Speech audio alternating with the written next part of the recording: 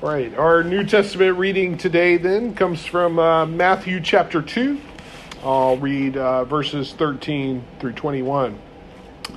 Now, after they had left, an angel of the Lord appeared to Joseph in a dream and said, "Get up, take the child and his mother, and flee to Egypt, and remain there until I tell you, for Herod is about to search for the child to destroy him." Then Joseph got up, took the child and his mother by night, and went to Egypt, and remained there until the death of Herod. This was to fulfill what had been spoken by the Lord through the prophet, "Out of Egypt I have called my son." When Herod saw that he had been tricked by the Magi, he was infuriated, and he sent and killed all the children in and around Bethlehem, who were 2 years old or under, according to the time that he had learned from the Magi. Then what had been spoken through the prophet Jeremiah was fulfilled. A voice was heard in Ramah, wailing in loud lamentation, Rachel weeping for her children. She refused to be consoled because they are no more. When Herod died, an angel of the Lord suddenly appeared in a dream to Joseph in Egypt and said, "Get up, take the child and his mother and go to the land of Egypt, for those who were seeking the child's life are dead." Then Joseph got up, took the child and his mother, and went to the land of Israel. And our sermon text today is once again in the book of Exodus. This is Exodus 4, and we'll be reading 18 through 23. Moses went back to his father-in-law Jethro and said to him, "Please let me go back to my own people in Egypt and see whether they are still living." And Jethro said to Moses, "Go in peace." The Lord said to Moses in Midian, "Go back to Egypt, for those who were seeking your life are dead." So Moses took his wife and his sons, put them on a donkey, and went back to the land of Egypt. And Moses carried the staff of God in his hand. And the Lord said to Moses, "When you go back to Egypt, see that you perform before Pharaoh all the wonders that I have put in your power. But I will harden his heart so that he will not let the people go. Then you shall say to Pharaoh, 'Thus says the Lord, Israel is my firstborn. I said to you, let my son go, that he may serve me. But you refused to let him go. Now I will kill your firstborn son.'" So last week we concluded this section that we've been working on we're working through for several weeks on the calling of Moses, where Moses encounters God at the burning bush and is called by God to free the Israelites from Pharaoh. We saw that Moses was granted a series of signs to demonstrate God's superiority over Pharaoh. And we also learned how Moses found his identity in God and God's promises. However, the key idea to this entire call passage of Moses was that while Moses' identity may have been linked to Moses' ancestors and their traditions and heritage, God is much more than just the God of this tribal people with their legends and stories. God is a God of promises, who breaks into Moses' life with a vision of a world made right because of his passionate, burning love for his people. And I concluded by making the point that God is not simply a God who exists. He's not just a being that's out there that must be discovered, but rather he's a God who reveals and insists, and therefore he surprises and challenges, and that demands a response not only from Moses, but from all of us. And today what I want to do as we work through this passage is I want to kind of take a little bit different approach to our text. I've talked about this before, but one of the things that is kind of hard, it's weird and challenging about the Bible, especially as we look at the Old Testament, such as, these passages, these stories from Exodus, is that they are weird and they're really old. It's really hard to figure out what we do with them. We say they're Holy Scripture, and that they should be revered. And we often have a hard time figuring out how to do that. It's all too easy to look at these stories and see them as fables or examples of what to do and what not to do. However, I don't think that this is the point of these stories. These stories are more than simple morality tales or character studies. But that still leaves this question, if they aren't that, what do we do with these stories about ancient Bedouin shepherds confronting Egyptian rulers with staffs that turn into snakes and water turning into blood? That's not really the world we live in. Now, we've touched on a bit of this so far throughout this series, but what I want to do here is do something a little more intentional, a little more comprehensive, because I think it's a big issue. I think it's a big issue for all of us in the church who believe we're supposed to love these scriptures, who want to do something with these scriptures, but are not sure what to do with them next time. We're going to especially need to know this for the next passage. I don't know if anybody of you are reading ahead, but it's a doozy. I'm a little nervous about it. But what I thought I would do today was I would take a look at this passage, because I think this is a good one to help us answer the issue of what we do. Because Matthew, the Gospel of Matthew, so the New Testament, that Matthew quotes from these verses in his Gospel. And what I'm hoping to do here is, by seeing how Matthew uses this story and the significance that it meant for Matthew and his readers, we can develop some ideas, some principles about how we move these stories in our own setting. And you might think, okay, well, Matthew's still weird, magi and such. That's not really our world either. But remember that the story of the Exodus and Moses was ancient history to Matthew as well. Depending on how you date it, the Exodus preceded the time of Matthew by about 1,200 years, at least. And so that means that Matthew is looking back to these stories that were as distant from his time as we are from the time of the Vikings or Charlemagne. Just to put this in perspective, we look at this as all being old, but to Matthew, it would have been a similar situation to how we look at the Gospels or the Old Testament or anything. So, before we get into that, I wanted to take a brief look at our passage from Exodus today, just so we kind of know what we're dealing with, what's going on. But then I want to see how Matthew looks at that text. So, our passage begins with Moses approaching his father-in-law Jethro and asking permission to leave. And Jethro has been really good to Moses. He's recognized the courage of Moses, who saved his daughters from the marauding shepherds. He has given his daughter to Moses in marriage. He has given Moses a job. Moses has a position. And so it makes sense that he would ask courteously to leave, given who Jethro has been to him. However, you've probably already noticed as we read this passage that Moses, well, he doesn't quite lie about his mission to Egypt. He does not really give Jethro the full truth. Notice that he says that he simply wants to return to Egypt to see if any of his countrymen are still alive. Now, of course, Moses knows they're alive. That's the whole point. Yahweh has called him to go and free them. Now, we can't know why exactly Moses doesn't tell Jethro the whole story. However, this is my guess. My guess is Matthew simply does not think it's wise to tell his father-in-law, hey, guess what?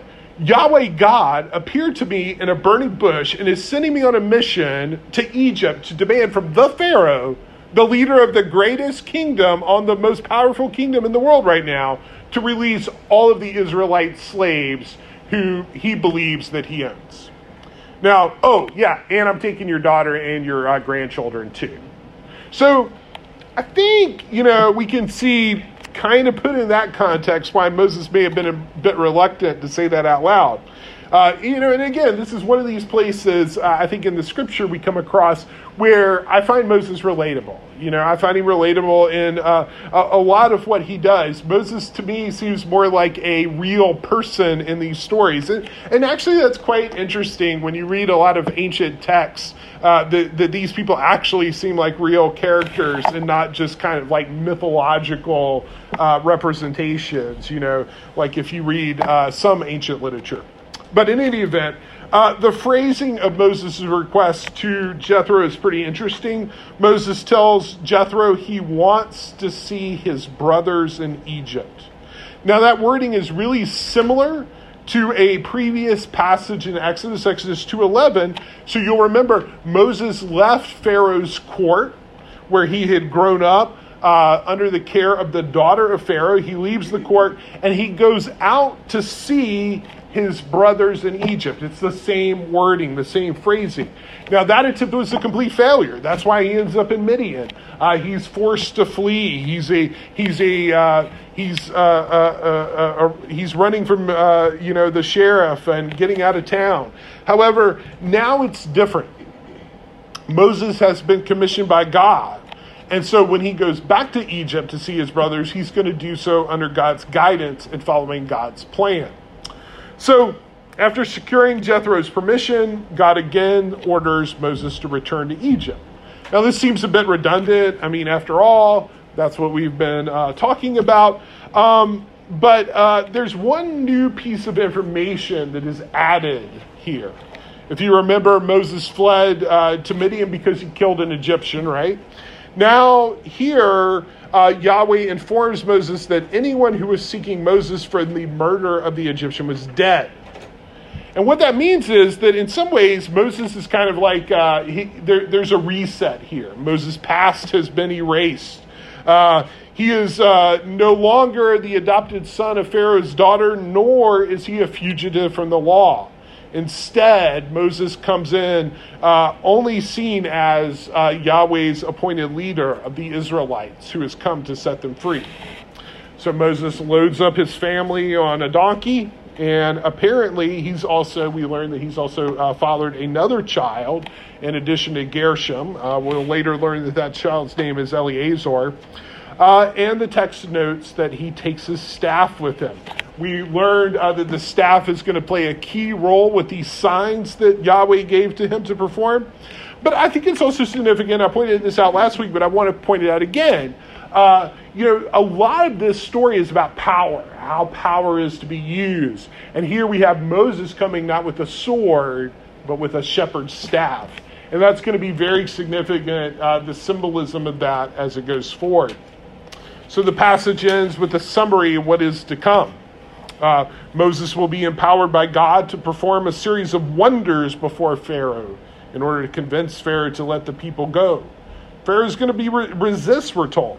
We actually told that previously back in chapter 3, verse 19. God had told Moses that Pharaoh would not let the Israelites go unless compelled by a mighty hand. And here we learn, strangely, that God is actually going to be part of that reason that Pharaoh won't let them go. It says that God will harden Pharaoh's heart, leading to continued obstinance on the part of the Pharaoh. Now, we're going to have to save that issue for later. My sermons are already a bit too long, so we're going to table that point about hardening Pharaoh's heart from now. We'll get to that later because it's going to come up again and again. However, the breaking point is going to be the death of Pharaoh's firstborn, precisely because Pharaoh had acted against the Israelites, who God says are his firstborn. Now, in the culture of that time, the status of the firstborn was super important because the firstborn son was the chief heir to the family. Now, I feel I should note something here because there may be people who are not firstborns like me, okay? There may be people who are not firstborn sons either, that are daughters, but I don't think God is endorsing this cultural practice here. In fact, throughout the whole Old Testament, God actually continually undermines this practice. I think God is using this here because it's a way to communicate to Pharaoh and the people the importance to him that this collection of rabble that have been enslaved by the Egyptians are in fact precious and important to him. Now, the question in this upcoming battle between Moses and Pharaoh is, who is the legitimate ruler of the Israelites? Is it Pharaoh? Or is it Yahweh? Who is it that they serve? And what Yahweh is doing here by using this language of firstborn son is he is basing his claim on his people. He's saying, I feel passionately toward them. I have an emotional devotion to these people. I am claiming these people as my own. They are my heirs. And that is why I have this claim on these people and why I can bring them out. This is why they are mine and not yours. Now, as we discussed in earlier sermons, I don't know exactly, how emotions work for God.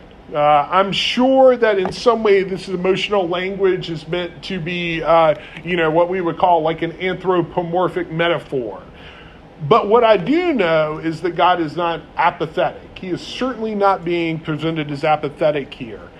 He wants the Pharaoh, he wants his people, he wants Moses to understand that the reason he is acting the way he is acting is not just kind of some kind of abstract principle of universal justice, but out of a passionate love for this relationship that he has established with the Israelites. So, that's kind of our passage today. It's a little bit of a transition passage here. It's really just advancing part of the story from one place to another. But what I want to do now is use this passage and see how it's used by Matthew. So our reading from the Gospel of Matthew occurs, this is the Christmas story. No doubt this sounds familiar and probably a little out of place as it's 90 degrees outside. But this occurs during the time of the Magi. Heck, it was probably 90 degrees outside in Israel when the Magi visited. So, but the Magi, or whoever they were, we're not really sure. They continue to debate that. They journey to Bethlehem to worship and present gifts to what has been revealed to them through some kind of astronomical sign as the new king of the Jews. Okay?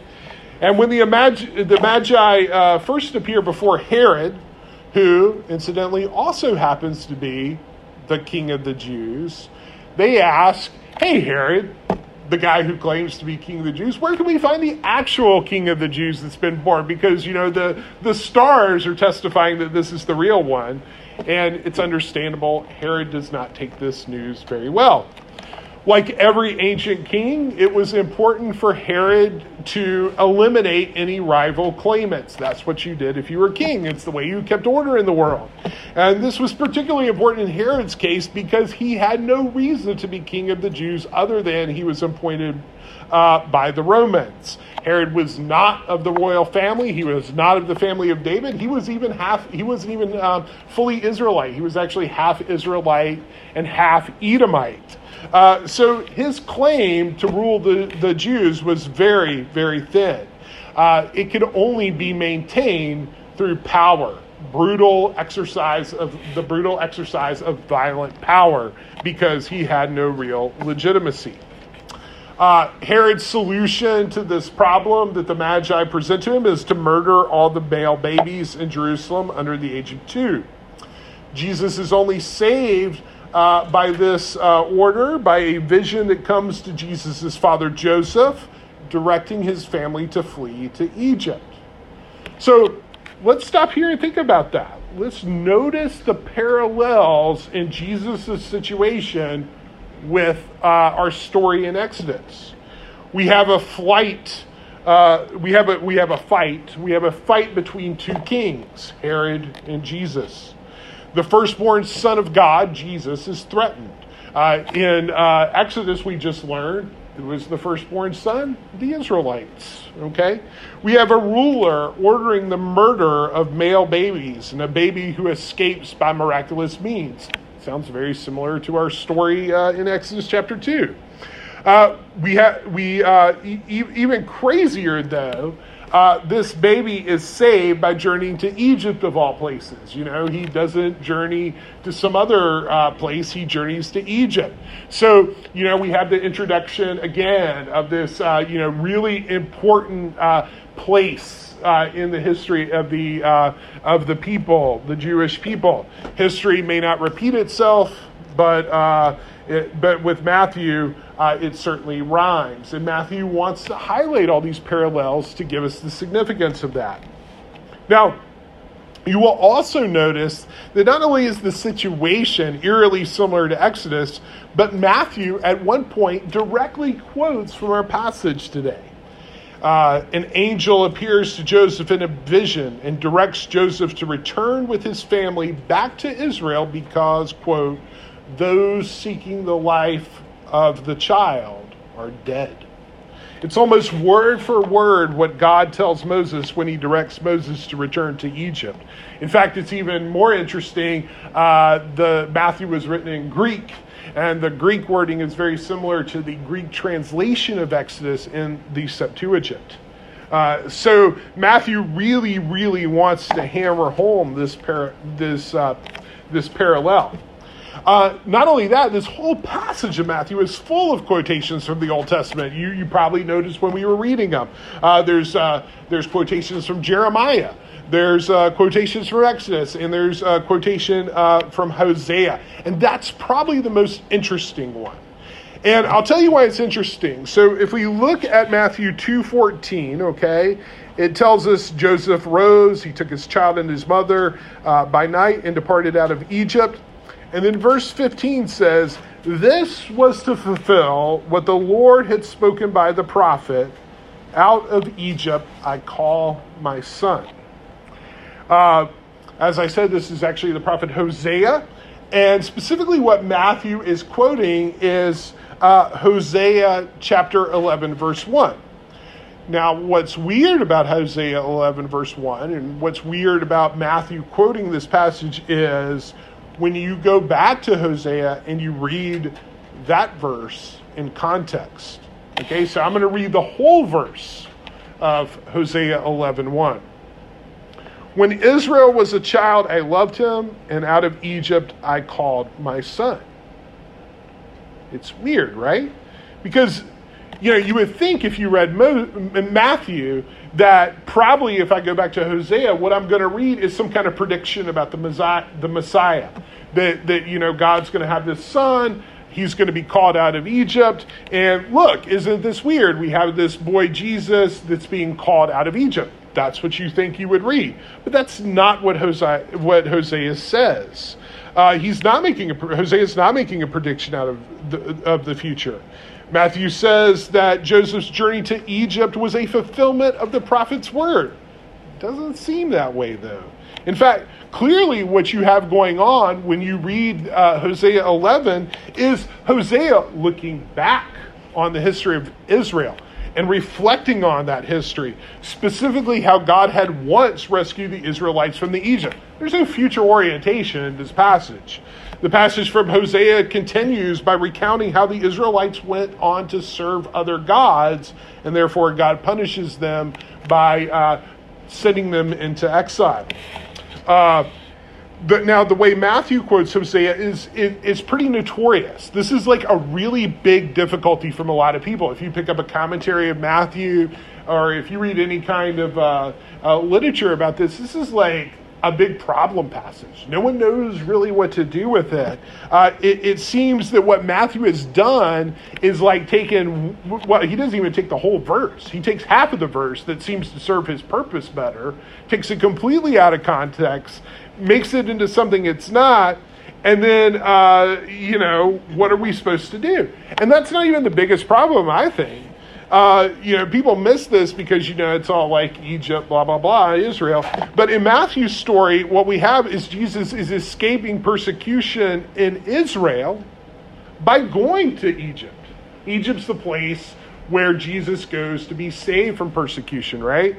In the Exodus, the Israelites are gaining freedom from persecution by leaving Egypt and going to Israel. So that's weird. And so I think what is going on here, what are we supposed to do with it? Well, we can just say, like, Matthew probably took it all out of context and he just wants to prove something. But, the fact of the matter is, what we learn from Matthew as we read the rest of his gospel is he actually knows his Old Testament pretty well. It seems it's definitely the most Jewish of the Gospels. That's why it's my favorite, right? All this Greek stuff, blah, blah, blah. But, what Matthew really actually knows the Old Testament pretty well. And so what I think the problem is, what does Matthew mean when he talks about fulfillment? Because I think Matthew understands Hosea just fine. I think that this is purposeful, but what Matthew does is he's understanding fulfillment in a different way. Instead, what Matthew is doing is he looks at this and he sees the family's flight to Egypt as following a pattern of how God works in the world. Now, we've already seen many examples as we've been studying Exodus of these repetitive patterns by looking at how Exodus uses... Caden's going away. How Exodus uses Genesis, okay? Right? We've already seen those patterns. Caden would confirm that for me. We also see that throughout the Bible, there are stories of wrongdoing followed by exile in which God graciously saves those in exile, leading them back to God's presence. It's a common pattern we find over and over again, repeated on big scales, small scales, in between scales, all kinds of different ways. We see it in the story of Adam and Eve in the garden. We see it in Noah and the flood. We see it in the story of the Israelites in Egypt. We see it in the story of Israelites in the land of Israel. We see it with the story of the Babylonian captivity. On both big and small scales, we see this pattern repeated. And yet, throughout the Old Testament, there is kind of an unfinished nature to these stories. The Torah, for example, so the first 5 books of the Old Testament, the Torah ends in Deuteronomy with the Israelites free from Egypt, but still outside of the Promised Land. When the Israelites finally do make it to the Promised Land, when they are finally established, when they have a king and when they have a temple under Solomon, we learn that Solomon pretty quickly squanders all of these gifts that God has given them, leading to a kingdom that is divided. Eventually, the Israelites lose their promised land, first to the Assyrians and finally to the Babylonians. Again, the Israelites face exile. But they continue to cling to the great promises of the prophets of a return from exile and an even greater renewed kingdom. The Old Testament ends with a promise, but not a fulfillment of those promises. It depends. You can look at it different ways. I picked 3. Daniel was likely the last book of the Old Testament being written. And Daniel predicted a 490-year period of exile, which incidentally is about as long as the Israelites were in Egypt. That would need to occur before the Israelites could finally be freed. In the Hebrew order of the scriptures, the Old Testament ends with Chronicles. And the end of Chronicles has the Persian king Cyrus pledging to allow the Israelites to return to Jerusalem and rebuild their temple. They haven't done so yet. The Christian order of the Old Testament ends with Malachi. And Malachi promises God himself would return to Jerusalem to finally set everything right. But the point is that no matter how you order the Old Testament, it ends up being an unfinished work. It's a story that is in search of a conclusion. Hence, we enter Matthew. Matthew famously starts with genealogies. Oh, don't we love genealogies? But so does Genesis, right? Matthew is playing on that. And in Matthew's genealogies, he has 14 generations, which is like 2 groups of 7. Numbers are like super important. 7s are like really important. Then he has another section of his genealogy. Again, this number 14, 2 groups of 7. And then his final section with only 13. Matthew wants to know, where is the 14th? And then he introduces the story of Jesus, right? Matthew is saying, this story is reaching its conclusion. And that's how Matthew is using this word fulfillment. What Matthew is saying is that God is now finishing this, the work that he started way back in Genesis in the work of Jesus. And as evidence of this, Matthew is showing us God is again working the same way that he has worked in the past. God is again miraculously protecting his firstborn son against those who would seek to oppress, enslave, and kill him, preventing his firstborn son from fulfilling his mission of bringing abundance, flourishing, and life to the world. Herod is another Pharaoh. The particulars of the pattern are different. They always are. They've been different as Exodus has used Genesis. The Bible knows that. Here, for example, Matthew is highlighting the irony that Jesus is going to Egypt to find freedom from Israel. The Israelite leadership, held captive by Herod and the Romans, have become the oppressors. Matthew knows what he's doing. He does this on purpose to show how crazy things have become. He ends the section quoting our passage from Exodus. Those who sought the child's life are dead. In Exodus, Moses is going to Egypt to free the people and lead them to Israel.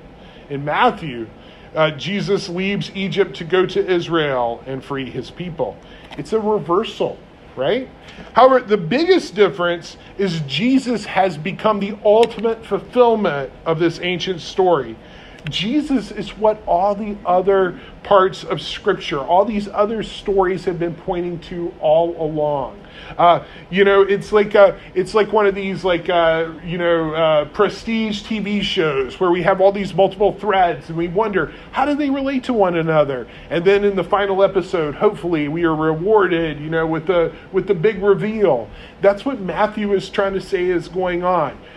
We've got all these strange stories of liberation. We've got these stories of weird animal sacrifice. We've got these stories of kings and rulers. We've got these stories of armies, and we've got these weird prophecies. And we've got lions laying down with lambs, and we've got magic temples with rivers flowing out of it. And what Matthew wants to do is say it's all coming together in Jesus. That's what he means by fulfilling. Jesus is the ending and purpose of this great drama of Scripture that started in the Old Testament. He is the conclusion to the story of the Old Testament. The Greeks, and as much as I hate to admit it, they have a great word for this idea. They call it telos, right? Yeah, telos. Yeah, telos is like awesome. It's like this great word. Telos is the final cause, the aim, the purpose, the conclusion of everything. What everything prior is leading up to. That's the telos. A good way, people will say stuff like, the Bible, it's like Christ on every page. I don't really think that that's how it works, but I do think that every page is leading toward Christ. It's leading toward those telos that is summed up in Christ. It's Christotelic. For the early church and the New Testament authors, the Old Testament is a story that was always pointing forward to Jesus. The Old Testament told stories about how God works in the world. And through these stories, the Israelites learned who God was and who they were. The Scriptures were always more than just a rule book. We look at the word Torah and we learn that it means law, but that's not really correct. It means like teaching. It's more than that. It's more than just law. It was never a rule book. The Scriptures were more than just predictors of the future too. The Scriptures were more than just a legend and an origin story of the Israelites. The Scriptures, the Old Testament had all of these elements. It is true, but it was always more than that. Their Scriptures were a cosmic story. It was the great cosmic story where God acted and they responded. They had a place in these stories that connected them to the past, but which also pointed toward the future. That's what's really amazing about the Scriptures. There was always a goal. There was always a point. There was always a place where this was going. And it's why when we read the Old Testament and we read the part where we get to the point where it seems like it doesn't have a conclusion, that is actually significant. Because it was always supposed to go somewhere. The Scriptures were a drama. And all of the people who read these Scriptures and took part in these Scriptures and called themselves God's people were taking part in this drama. And according to the early Christians, that drama became a new and final act in Jesus. And the important thing, I think, as I was reflecting upon this view of Scripture, what I really think is important here about viewing the Scriptures in this way is that it means that the Scripture is embodied. That means that it's not a fortune teller's guide. We don't look through the Old Testament looking for predictions that we sit around and wait for. Nor are the scriptures a list of moral maxims, a way to just live our life in the world. Nor are they abstract philosophy. Nor are they a list of beliefs that we simply assent to. Instead, the Bible is much more than that. It's a work that was enacted in creation, and it continues to work through creation, in creation, and that means that we too are part of this story. And that means we have a purpose in this world. And it is a purpose that is part of a glorious vision because it is a purpose based on a loving God who desires good for his creation. It's a story of a God who passionately loves his people, who looks at a group of enslaved, oppressed people and gives them the status of a firstborn son. And it's this relationship, this love, that drives God's actions in this world. As we have learned, God will be who he will be. But what we also learn is that God is not uninvolved or distant. God is not merely spiritual. He's not merely abstract. Nor, importantly, because of this embodiment, because of him being involved in this world, because he passionately loves his people, God is not arbitrary. God acts according to the love he has for his people and for his desire to see his creation be restored over and over again. That's what grace is about. It's about seeing that God doesn't give up on his creation. He doesn't create it to just burn. He creates it to be renewed and restored. And as Jesus followers in the church, we have been set free to this. We have been set free from a force greater than Pharaoh. We have been set free from the forces that stood behind Pharaoh and all the others like Herod and the Roman emperors that succeeded him. We have been set free, but we have not been set free merely for freedom's sake. We have been set free to live out God's purpose in this world, to take our part, our role in this drama that God began in Genesis. We have a role to play in this final act of this cosmic drama. And therefore, we also play a part in this great story of Scripture. The New Testament declares that the global restoration has begun. Playing our role means fidelity to what has become before it. And so we look for the Scriptures and we use those to ground themselves, but it also means innovation because the story is moving along. We are in a different part of the story. And so it has always been in the story of the Bible. That's not new. We see that in the fidelity, the combination of fidelity and innovation all throughout the Old Testament. The Word is living and breathing. And what that requires from us is it requires energy, it requires wisdom, it requires creativity to navigate this path forward. And what we need is all of us working together in the context of community of believers to help guide us toward this final conclusion as we work, as we get on the stage and play our roles in this drama. Together we work out our salvation using the Scriptures to guide us toward this final act. And we do this in the confidence of the love of a passionate God who is leading us all to this glorious conclusion where we can at last fulfill our destiny, bringing abundance, flourishing, and life to God's glorious creation that he has given us as his heirs.